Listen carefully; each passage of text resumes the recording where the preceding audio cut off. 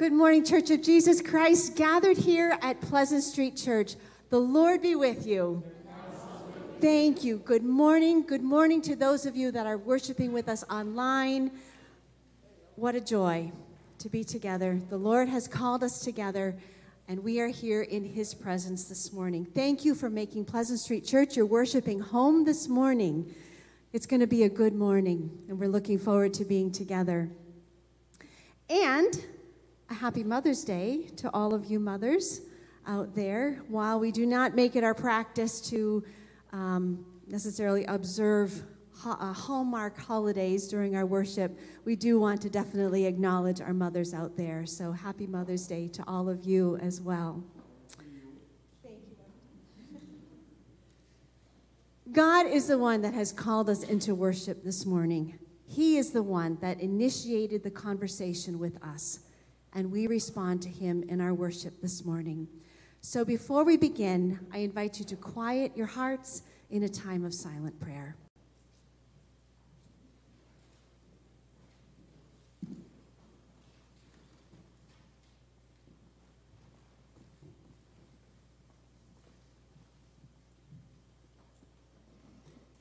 Blessed are you, Lord God, King of the universe.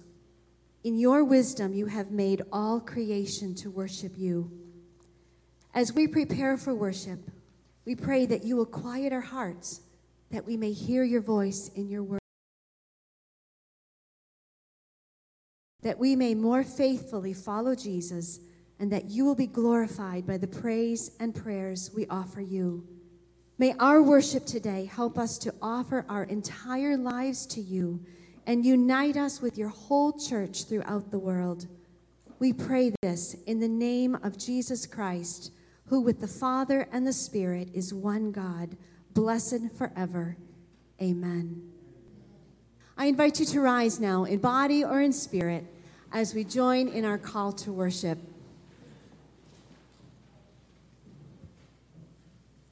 Let us worship God. He is our fortress and our fortress, our God in whom we trust. Let us confess with our mouths, Jesus is Lord, and believe in our hearts that God raised him from the dead. Everyone who calls on the name of the Lord will be saved. Let us call upon our true God, believing him in our hearts, confessing him with our mouths, worshiping him in spirit and in truth. Let's sing together.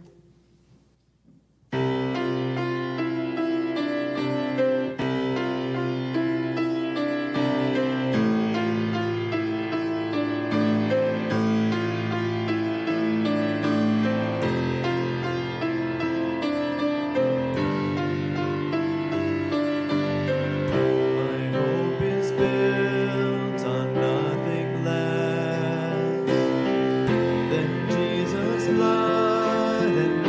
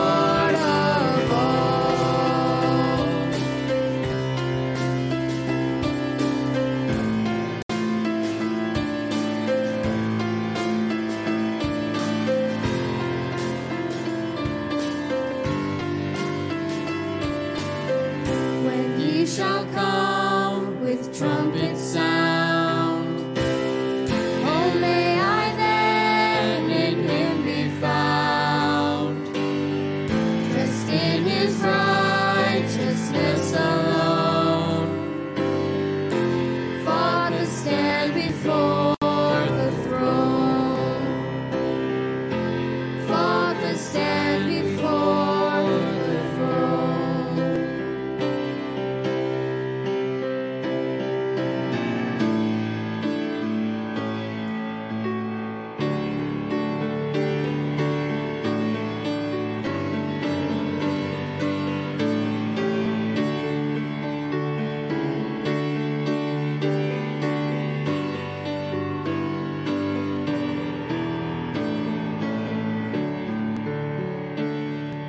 The church is on foundation, is Jesus Christ our Lord. She is his new creation by water and the word. From heaven came and sought her to be his holy bride. With his own blood he bought her, and for her life he died. He begs from every nation, yet one o'er all the earth. Her charter of salvation, one Lord, one faith, one birth. One holy name she blesses, partakes one holy fruit, and to one hope she presses with every grace and good. Oh, with a scornful wonder, the world sees her oppressed by schisms rent asunder, by heresies distressed. Yet saints their watch are keeping, their cry goes up how long, and soon the night of weeping shall be the morn of song. In toil and tribulation and tumult of her war, she waits the consummation of peace forevermore. Filled with the vision glorious, her longing eyes are blessed, and the great church victorious shall be the church at rest. You may be seated.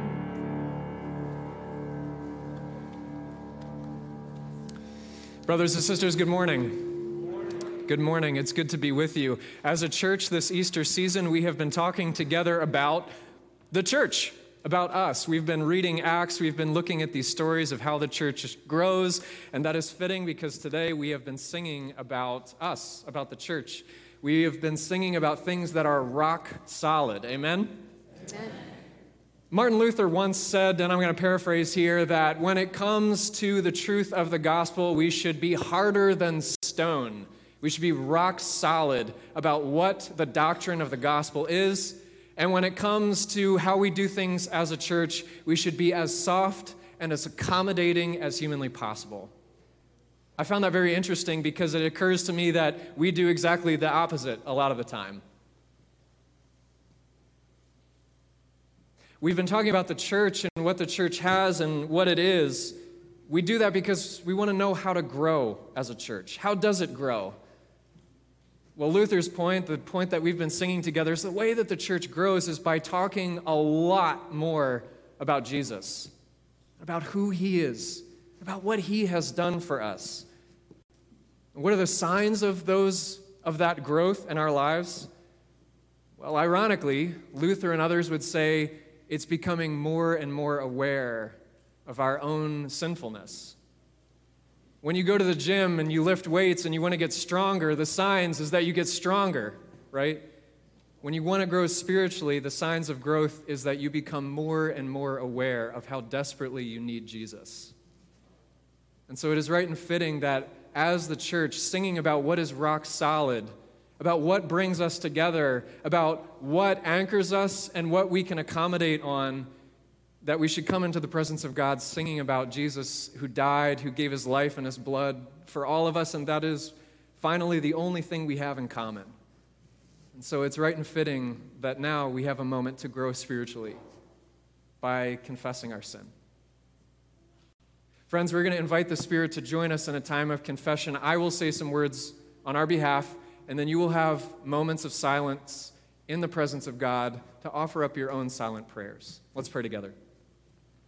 Eternal God, we confess that often we have failed to be an obedient church. We have not done your will.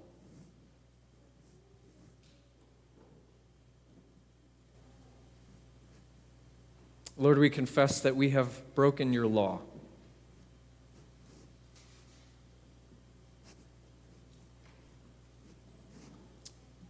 Lord, we confess that we have rebelled against your love.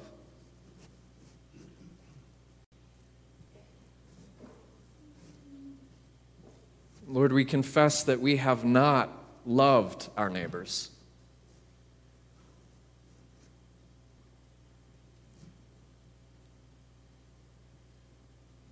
Lord, we confess that we have not heard the cry of the needy.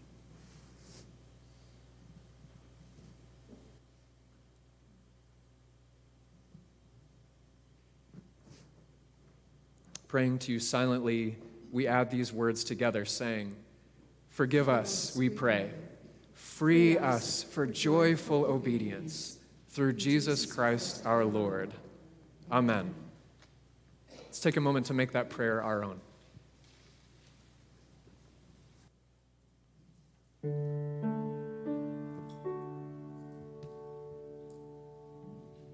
Hear our prayer, O Lord. Hear our prayer, O Lord. Incline thine ear to us, and grant us thy peace. Amen.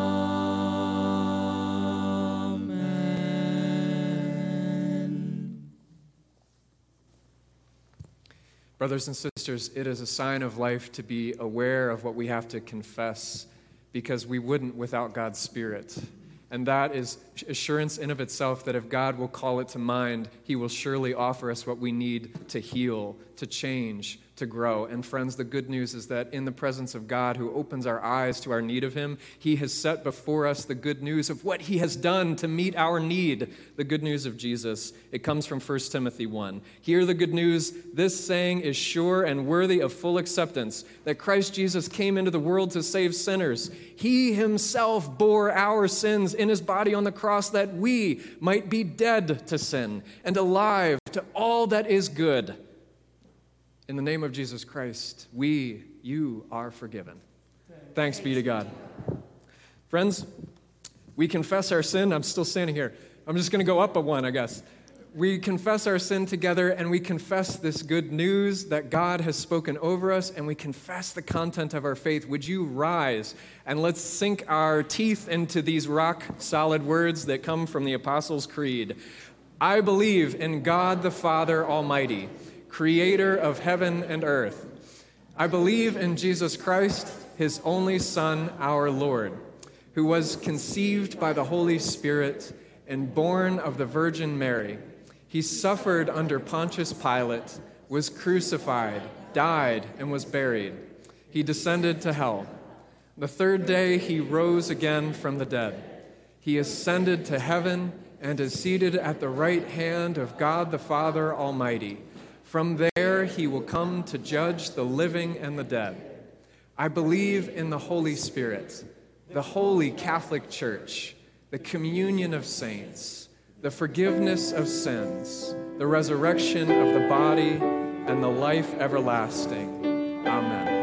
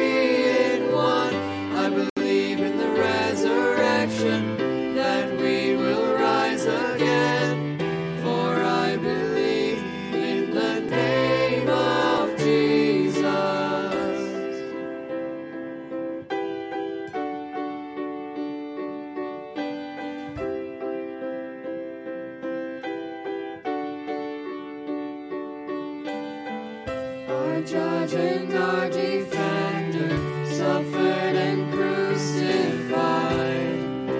Forgiveness is in you. Descended into darkness, you rose in glorious life, forever seated high.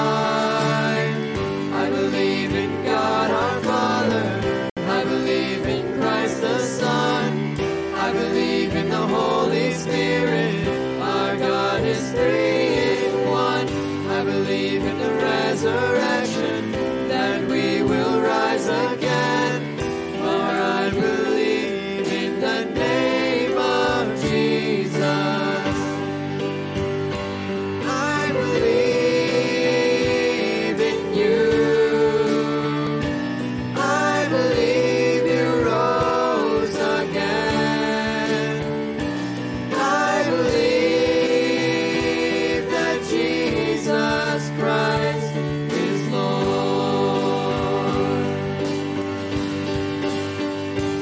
I believe in you. I believe you rose again. I believe that Jesus Christ is Lord.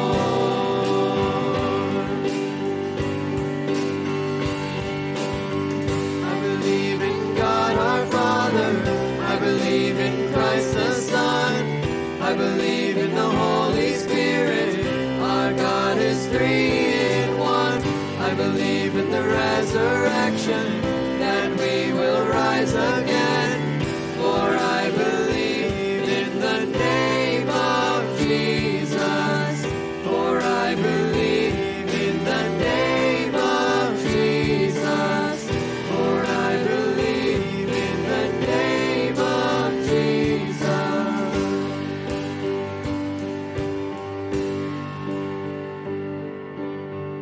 I believe in life eternal. I believe in the virgin birth. I believe in the saints' communion and in your holy church. I believe in the resurrection when Jesus comes again. For I believe in the name of Jesus.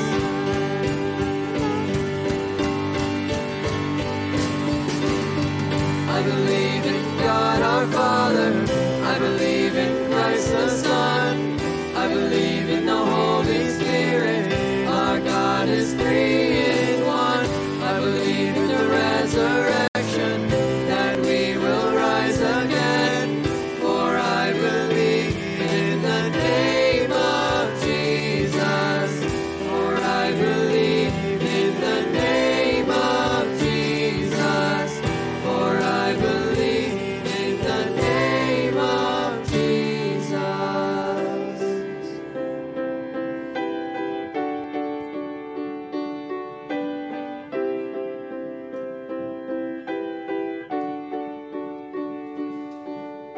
ones gathered in the presence of this God, you are welcomed. Receive God's welcome. It is peace and good news for you. Grace and peace to you from God our Father and from the Lord Jesus Christ, who gave himself for our sins in order to set us free from the present evil age according to the will of our God and Father, to whom be glory forever and ever. Amen. God gives you peace. Would you turn and extend it to each other in a socially distanced and appropriate way?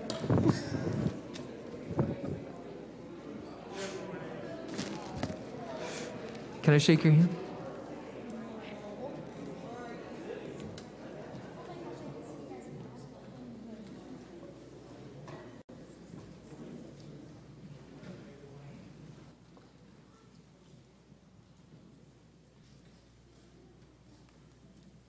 Good morning. I'm John Vriesma, and I'm an elder here at Pleasant Street Church.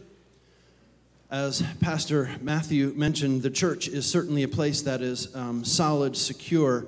My family has been reminded that this church, or the church, is a place that is very comforting and encouraging and cared for over the last weeks and months, and we thank you for that. And it's just a real blessing that the church can care for each other. On this Mother's Day, I would like to begin with just a brief prayer for our mothers, and then I would like to move into a prayer for the congregation. So would you pray with me, please? This is a prayer by Heidi Busse. All-loving God, we give you praise for mothers young and old. We give praise for young mothers who give life and count toes and tend to our every need.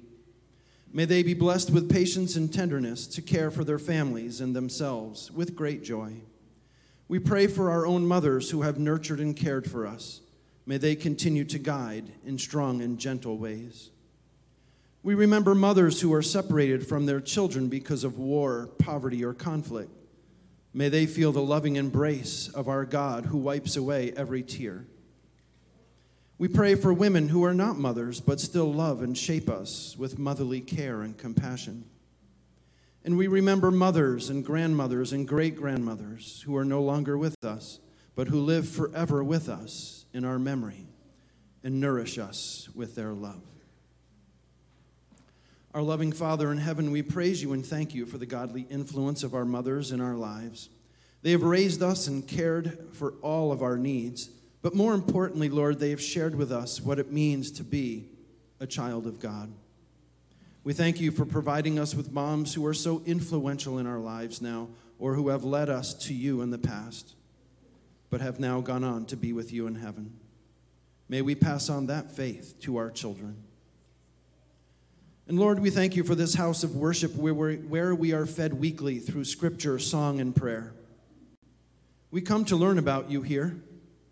We find our hope, our meaning, and direction here each week.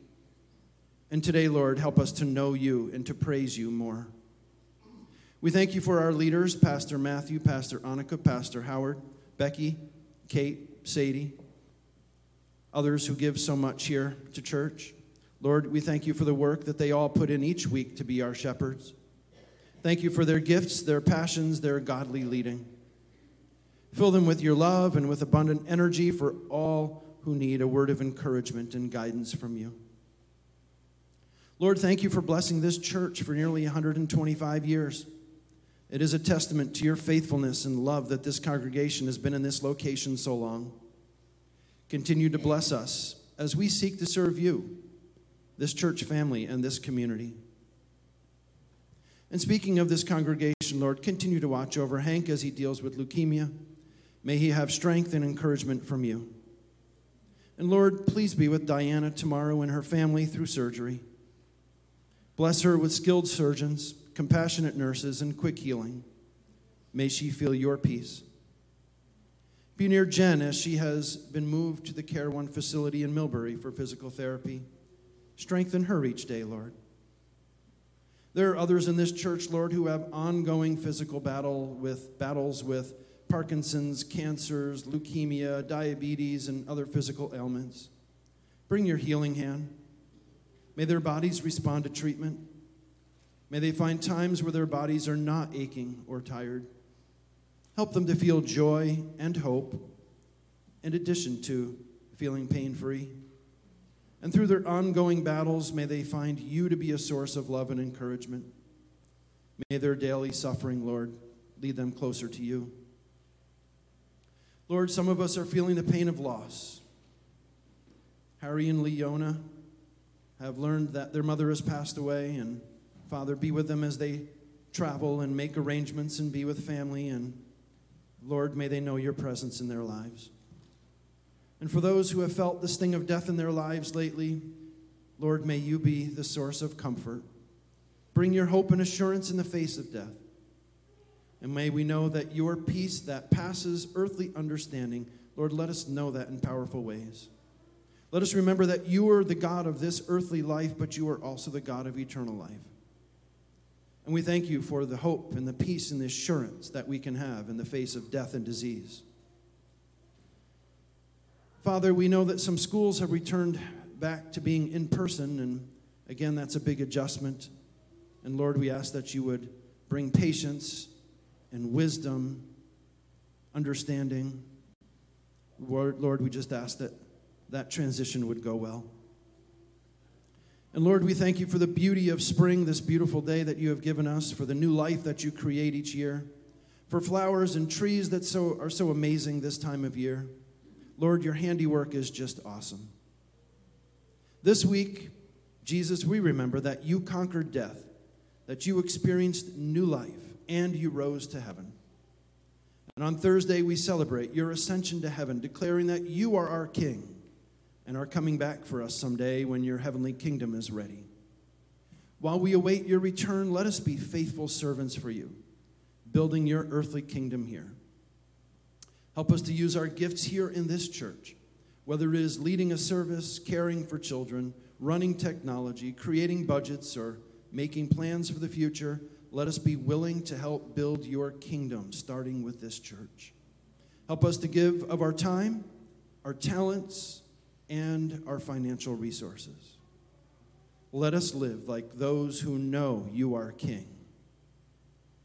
And Lord, as we hear a message from your word, as we sing praises to you and give our financial offerings to you, O Lord, may we be filled with your Spirit, and may we feel your presence in our lives.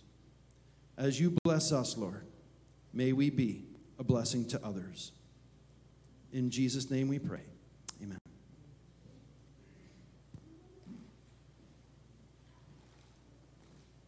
Good morning. Good morning. Good morning. The Lord be with you. This morning's reading comes from Galatians 1, verses 1 through 10, and Galatians 2, verses 11 through 14, and 19 through 21. Let's begin. Paul, an apostle, sent not from men nor by a man, but by Jesus Christ and God the Father, who raised him from the dead, and all the brothers and sisters with me, to the churches in Galatia. Grace and peace to you from God our Father and the Lord Jesus Christ, who gave himself for our sins to rescue us from the present evil age, according to the will of our God and Father, to whom be glory forever and ever. Amen. I am astonished that you are so quickly deserting the one who called you to live in the grace of Christ and are turning to a different gospel, which is really no gospel at all. Evidently, some people are throwing you into confusion and are trying to pervert the gospel of Christ. But even if we or an angel from heaven should preach a gospel other than the one we preach to you, let them be under God's curse. As we have already said, so now I say again, if anybody is preaching to you a gospel other than what you accepted, let them be under God's curse. Am I now trying to win the approval of human beings or of God? Or am I trying to please people? If I were still trying to please people, I would not be a servant of Christ. When Cephas came to Antioch, I opposed him to his face because he stood condemned. For before certain men came from James, he used to eat with the Gentiles. But when they arrived, he began to draw back and separate himself from the Gentiles because he was afraid of those who belonged to the circumcision group. The other Jews joined him in his hypocrisy, so that by their hypocrisy, even Barnabas was led astray. When I saw that they were not acting in line with the truth of the gospel, I said to Cephas in front of them all, "You are a Jew, and yet you live like a Gentile and not like a Jew. How is it then that you force Gentiles to follow Jewish customs? For through the law I died to the law, so that I might live for God. I have been crucified with Christ, and I no longer live, but Christ lives in me. The life I now live in the body, I live by faith himself for me. I do not set aside the grace of God, for if righteousness could be gained through the law, Christ died for nothing." Brothers and sisters, this is the word of the Lord.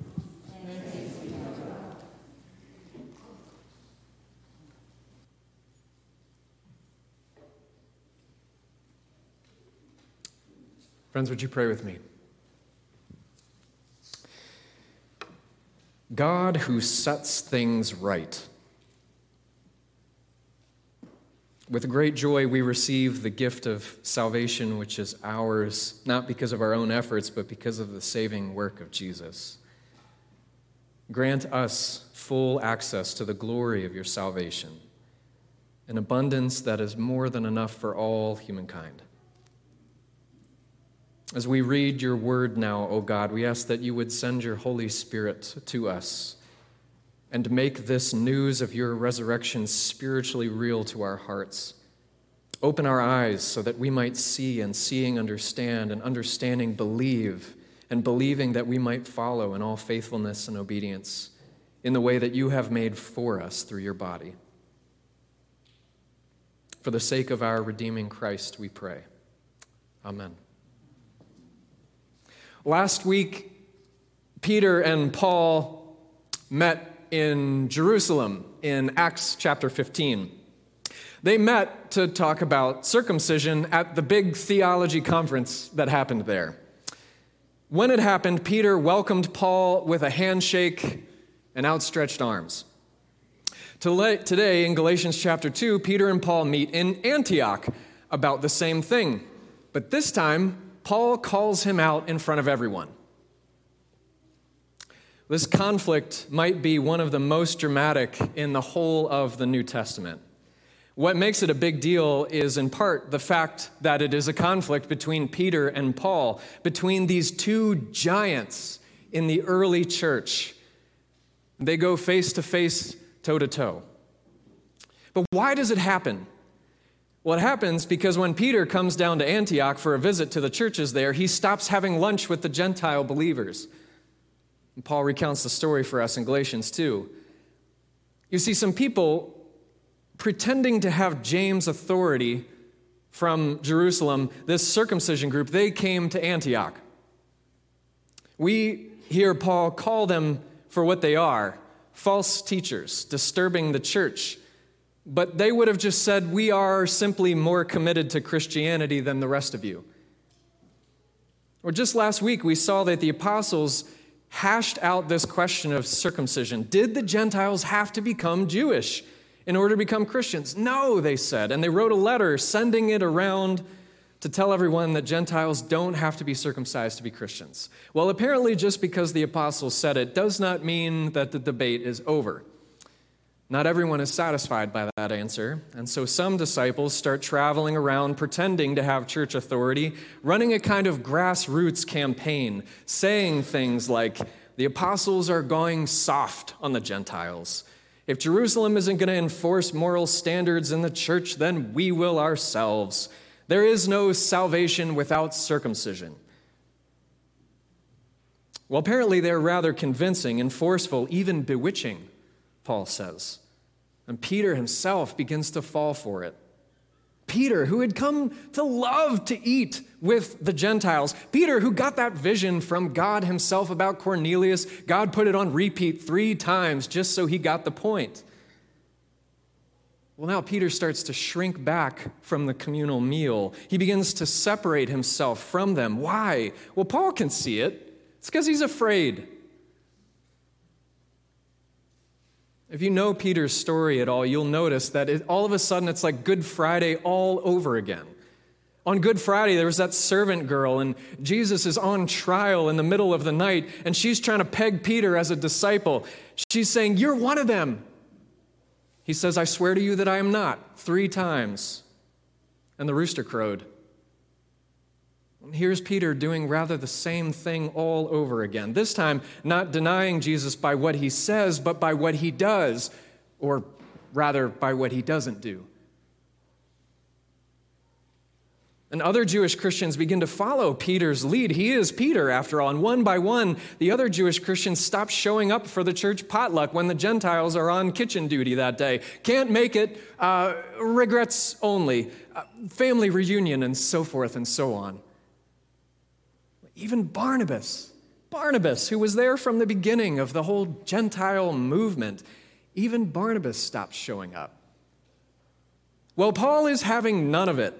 He calls Peter out in front of all of them, publicly, to his face, in front of all of them. Why publicly? Because Peter's actions were public. This wasn't just about Peter's personal religious convictions. No, Peter's refusal to have lunch with the Gentiles is hurting the whole community. And so Paul puts him on blast. Paul calls him out. However, he doesn't shame Peter on Facebook with a photo of an empty chair where Peter should be sitting, and then a post about how Peter should have known better, as if deep in his heart he's really a better person than this. Nor does Paul cancel him for his racism or his cultural elitism. Peter's behavior is ethnocentric. It is elitist. It is hypocritical. And it is breaking the fabric of the church community. But Paul sees all of these things as symptoms of something deeper. What is it? And Paul says in verse 14, "I could see in what Peter was doing that he was not acting in line with the truth of the gospel." Peter's behavior is a failure to remember and believe a doctrine. Paul calls him on his doctrine. And look, the way that Paul is talking to Peter in that story there in chapter 2 is the same way he's really kind of talking to us through this letter in Galatians, isn't he? Paul is saying that all of our problems, all of the ways that our community is torn and fractured, those things are real, but they are symptoms of a failure to believe and remember the gospel. They are a failure to understand a doctrine. Galatians is Paul's in-your-face gospel double-down letter. He is nothing if he is not doctrinally assertive here. And for most of us, that's the clearest thing that comes across, right? That Paul is adamant, cranky even, about the message that he has been saying. "I am astonished," he says, "that you are deserting what I taught you." Paul does not say, "I noticed you're exploring some fresh perspectives," nor, "I am excited to hear that you're thinking your own thoughts about Jesus." No, not that. "I am astonished that you are deserting," as in abandoning your post, as is giving up the inheritance, as if running away from the only safe place in the world that there is. And for what? And for what? A gospel that is no gospel at all. Paul knows that there are other versions of the news about Jesus out there, but there's only one right message. It's the one that I preached to you. He said, "It's what you received. We handed it to you. You didn't make it up. We gave it to you. You received it. Don't let go of it. Even if I come to you someday saying a different one, don't believe me, because there's only one gospel. This real gospel, you'll know it because it ruffles feathers, and it is not the easiest message to preach or to hear, but if I cared what people think, I wouldn't be in this business. I wouldn't be a servant of Jesus Christ." And so Paul is bullish about this doctrine of the gospel. He's saying there's a right version of it, and it is life or death important to him. Why? Well, because the gospel makes the church. If the church is going to display the good news of God, the power of God, the wisdom of God, then it has to get the gospel right. Because the gospel makes the church, not the other way around. Now, let's be honest. Frankly, in many ways, this seems to be everything that's wrong with Christianity. Paul is calling out his brother Peter. He's calling us out too. He's saying if we don't believe the right things, can't we just focus on loving people? We are reticent to bring up doctrine a lot of times because we think it's not that important. More specifically, we think that doctrine gets in the way of loving people. Lauren Winner is a writer, and she grew up in the South as the child of a Jewish father and a lapsed Baptist mother. She was raised Jewish, and she took to it so thoroughly that she became an Orthodox Jew. But then after becoming an Orthodox Jew, she became an Anglican Christian. In her memoir, Girl Meets God, Lauren chronicles this wild, bumpy, convoluted journey into Orthodox Judaism and then out of it into Anglican Christian faith in New York City. Becoming a Christian was a long process. It didn't happen in a straight line. It was a little bit like this. She bought a book of Common Prayer. She gave away her Sutter. She kept Sabbath but started going to Vespers. She broke up with her Orthodox boyfriend, and then she ate a bowl of Campbell's clam chowder. She read a biography of St. Teresa of Avila, and she wrote papers about the American Great Awakening. She's a historian. And she also began to sit in on an inquirer's service at a church in New York near the campus where she worked. It was a progressive church, she says, in New York City, and it was offering this pretty generic, non-confrontational religious experience for those who were spiritually curious in the city. And after each service, there was a time for question and answers. And she writes, after one evening, a stout blonde woman, a member of the vestry and a sculptor, she led the session. And she gave us a talk about eco-spirituality. And she spoke about Jesus, who she said was our cultural expression of the divine truth that all people yearn for, just as Kali was the Hindus' cultural expression. During the question and answer, I raised my hand. Probably I missed something, she said. But if Jesus is our cultural expression of a universal divine impulse, why does one say the creed? You see, one of the central teachings of the Nicene Creed, which Episcopalians recite each Sunday, is that Jesus is Lord, the only Son of God, eternally begotten from the Father, God from God, light from light, true God from true God. True God, not one of our culture's expressions of a divine impulse that we all have. The creed, explained the sculptor, is our culture's vocabulary for giving voice to divinity. Lauren left the class furious about intellectual inconsistency, furious that truth claims about Jesus seemed irrelevant. And as she walked home, it struck her as odd that it took an Orthodox Jew to ask a question about the doctrine of Jesus. Lauren was not a Christian when this happened, and yet she knew already that what set Christianity apart in New York or anywhere, the only thing that made it worth anything is the claim that Jesus is the Son of God who died for our sins. In other words, she already understood what Paul is desperate to get across to us this morning, that the gospel of Jesus, the one that he preached, the good news, it means everything or it means nothing. Friends, you cannot escape doctrine in this world. Saying doctrine doesn't matter and we should just love people. Do you know what that is? It's a doctrine. It's just not the one Paul's talking about. Friends, in this world, we can't escape doctrine. The question cannot be for us whether it is doctrine or love that matters. The question is which doctrine will enable you to love. You know, actually, there's two doctrines happening in Galatians. Both are bullish. Both are extremely adamant that they're right. The first comes from the circumcision group.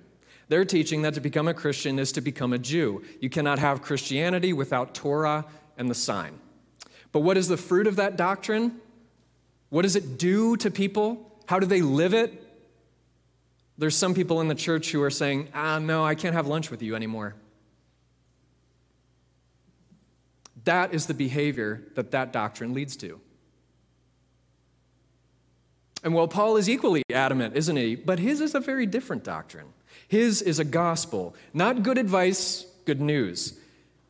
This is not Paul on an ego trip about how he really wants what he said to be what wins in Christian history, okay? He's writing because the church is sick. The Galatian church had become factional, sick with ethnocentrism, Jew versus Gentile, sick with sexism, male versus female, sick with classism, slave versus free. We'll read about that in chapter 3 next week. And for Paul, these are devastating symptoms of a misunderstanding of the gospel, because the gospel makes the church. And what is that gospel that Paul is so adamant about? Well, you've heard it twice already. It is grace and it is peace to you and you and you and you and me, from God, who is our Father, because Jesus gave himself for our sins in order to rescue us from being trapped in evil. And all of this happened because God wanted it to. That's the medicine. That's the power to change. Still today, the church gets sick. And when the church falls into ethnocentrism or sexism or classism or whatever other ism, when it becomes stagnant or overzealous, when it becomes judgmental or culturally accommodated, these are all symptoms of a misunderstanding of what Paul is desperately trying to give to us again today. Why is Paul bullish about it?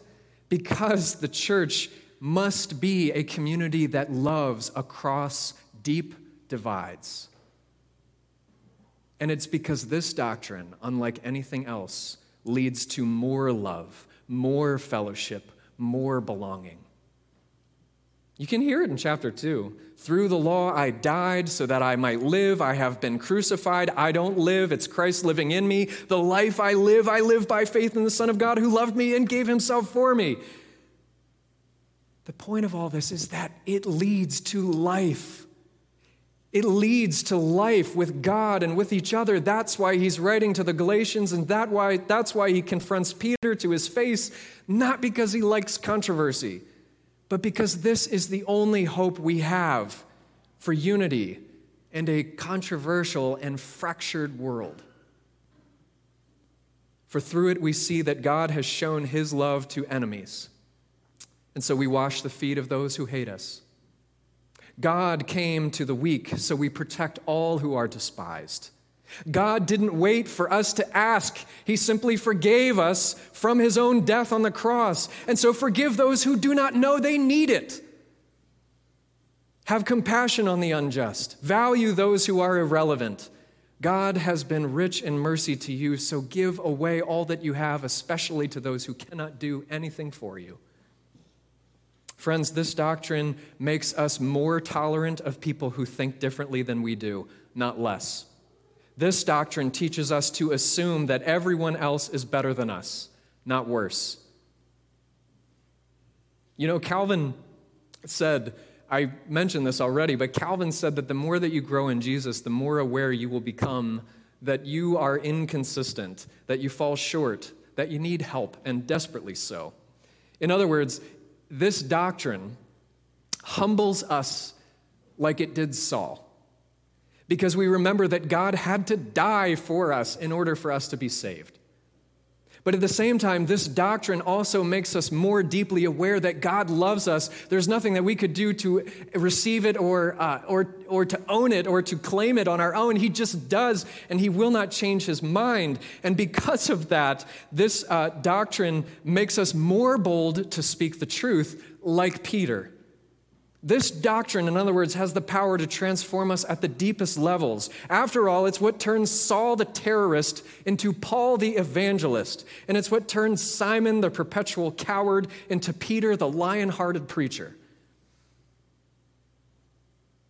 Dr. Martin Lloyd-Jones was a Welsh Presbyterian pastor last century, a guy who could be rather salty and sometimes a little bit adamant himself. Deeply formed by the gospel, he was extremely critical of modern 20th century adaptations of Christianity. He did tremendous work last century in helping churches not to lose hold of the doctrinal heart of Christianity.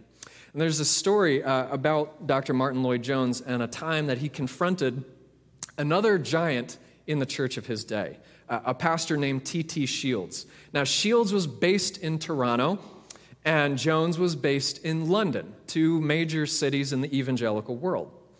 They shared a lot in common. They were both deeply concerned that the church would remember the gospel, but Jones himself became concerned about something else. You see, Shields had spent his career attacking liberals and Catholics on his Twitter feed. What was that? Oh, in his publication, The Gospel Witness. Every time that Shields got into it with a liberal Protestant or a Roman Catholic thinker, guess what? Sales went up. I don't know what's happening. Well, it turns out Dr. Martin Lloyd-Jones became really convicted that Shields was actually harming the very young Christians that he was supposed to be helping. You see, instead of teaching them the gospel, he was teaching them to shish kebab the people they disagreed with. He was feeding them the gospel poisoned with his own contentious disposition. So the story goes that there was a meeting coming up, and both Jones and Shields were going to be there. Jones really didn't want to bring this up. He was a lot younger than Shields. He had tremendous respect for him and his career. Seemed like the Holy Spirit was telling him that he ought to bring it up. Martin Lloyd-Jones' wife, Beth Ann, she said she'd pray for him. So the meeting comes, and wouldn't you know it, but the conversation turns to criticizing liberals. Well, Shields says that he loves to read this one 19th century author who would make mincemeat of liberals. Jones said, "You can make mincemeat of liberals and still be in trouble in your own soul." And Jones began to call him on his tone and his critical spirit. Shields tried to defend himself. Each time, Jones pushed back gently, insightfully. Flustered, Shields got up. They were having lunch, and he went for a walk in the garden, and after a couple minutes, he came back, and then Shields quoted Paul in Galatians 2. And he said, "Well, Paul confronted Peter, so I am allowed to condemn liberals. What do you say to that?" Jones replied, "I would say this. What Paul was trying to do was to win Peter back. He was trying to bring him in line with the gospel, not condemn him. Can you say the same about the people whom you attack?" Shields was done. Jones continued, "Dr. Shields, you used to be known as the Canadian Spurgeon, and you were. You were an outstanding man, pastor, and preacher, but then you changed. You became denunciatory. I think it's ruined your ministry. Come back. Drop all this controversy. Preach the gospel and win them." And do you know what he did? Do you see what he did? Jones called Shields on his behavior, but really he was reminding him of the gospel. He was showing Shields that he was condemning the very people for whom Jesus was condemned. He was showing Shields that he was out for blood from the very people whom Jesus bled for. And as they drove home, Shields wept. He wept. And he confessed, "I have never been spoken to like this in my life, and I am most grateful. You have moved me very deeply."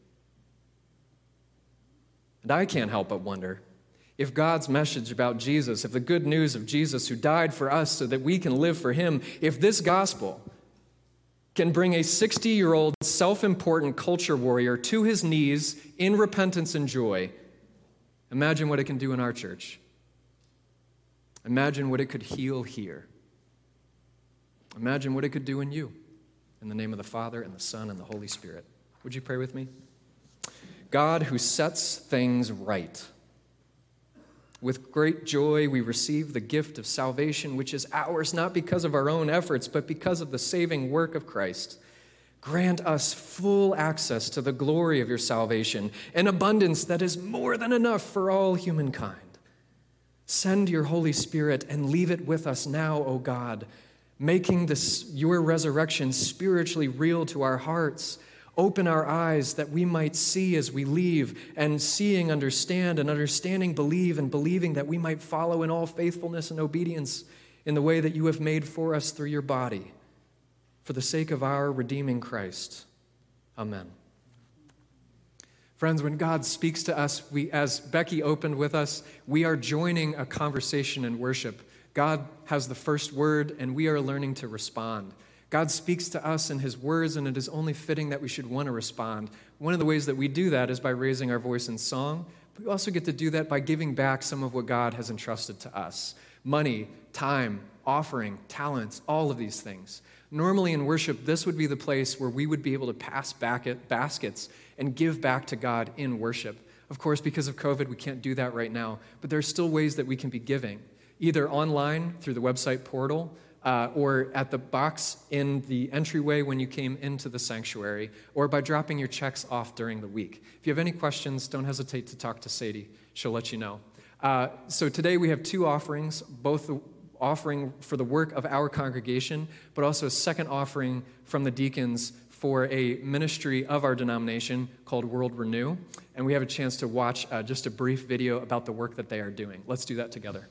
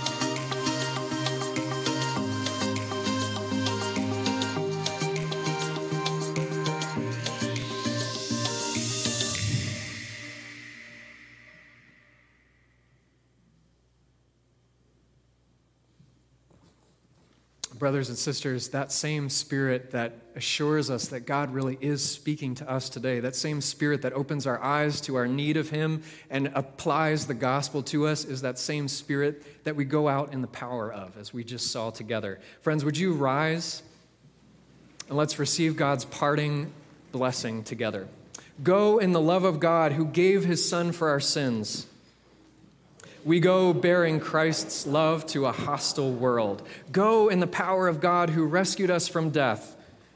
We go to be Christ's body in this broken world. Go in the wisdom of God who saves us according to his will.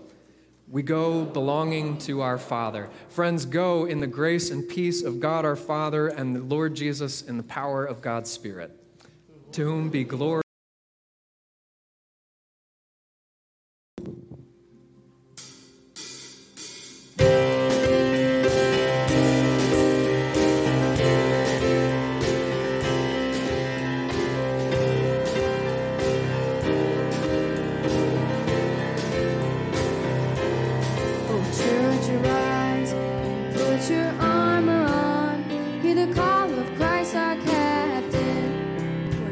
The wheel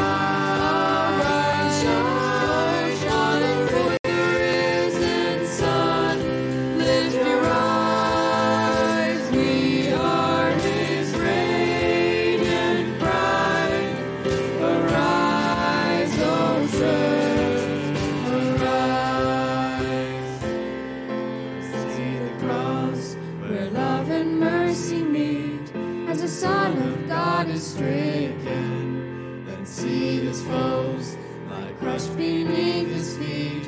For the conqueror has risen, and as the stone is rolled away, and in Christ emerges from his grave, his victory march continues till the day every eye and heart shall see him. Spirit come, and strengthen every street, and every side, erase for every hurdle, that we may run with faith to win the prize of a servant good and faithful, as saints of old still line the way, retelling triumphs of his grace. We hear the calls and hunger for the day when with Christ we stand in glory. Arise, shine, triumph, our light has come. Arise, shine, for the risen sun. Lift your eyes, we are his radiant bride. Arise, O church, arise. Arise, shine, for your light has come. Arise, shine, for the risen sun. Lift your eyes, we are his radiant bride. Arise, O church, arise.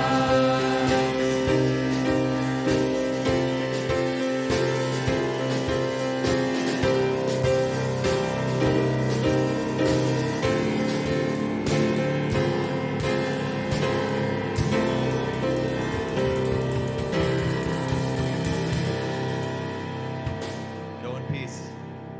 Love and serve Jesus.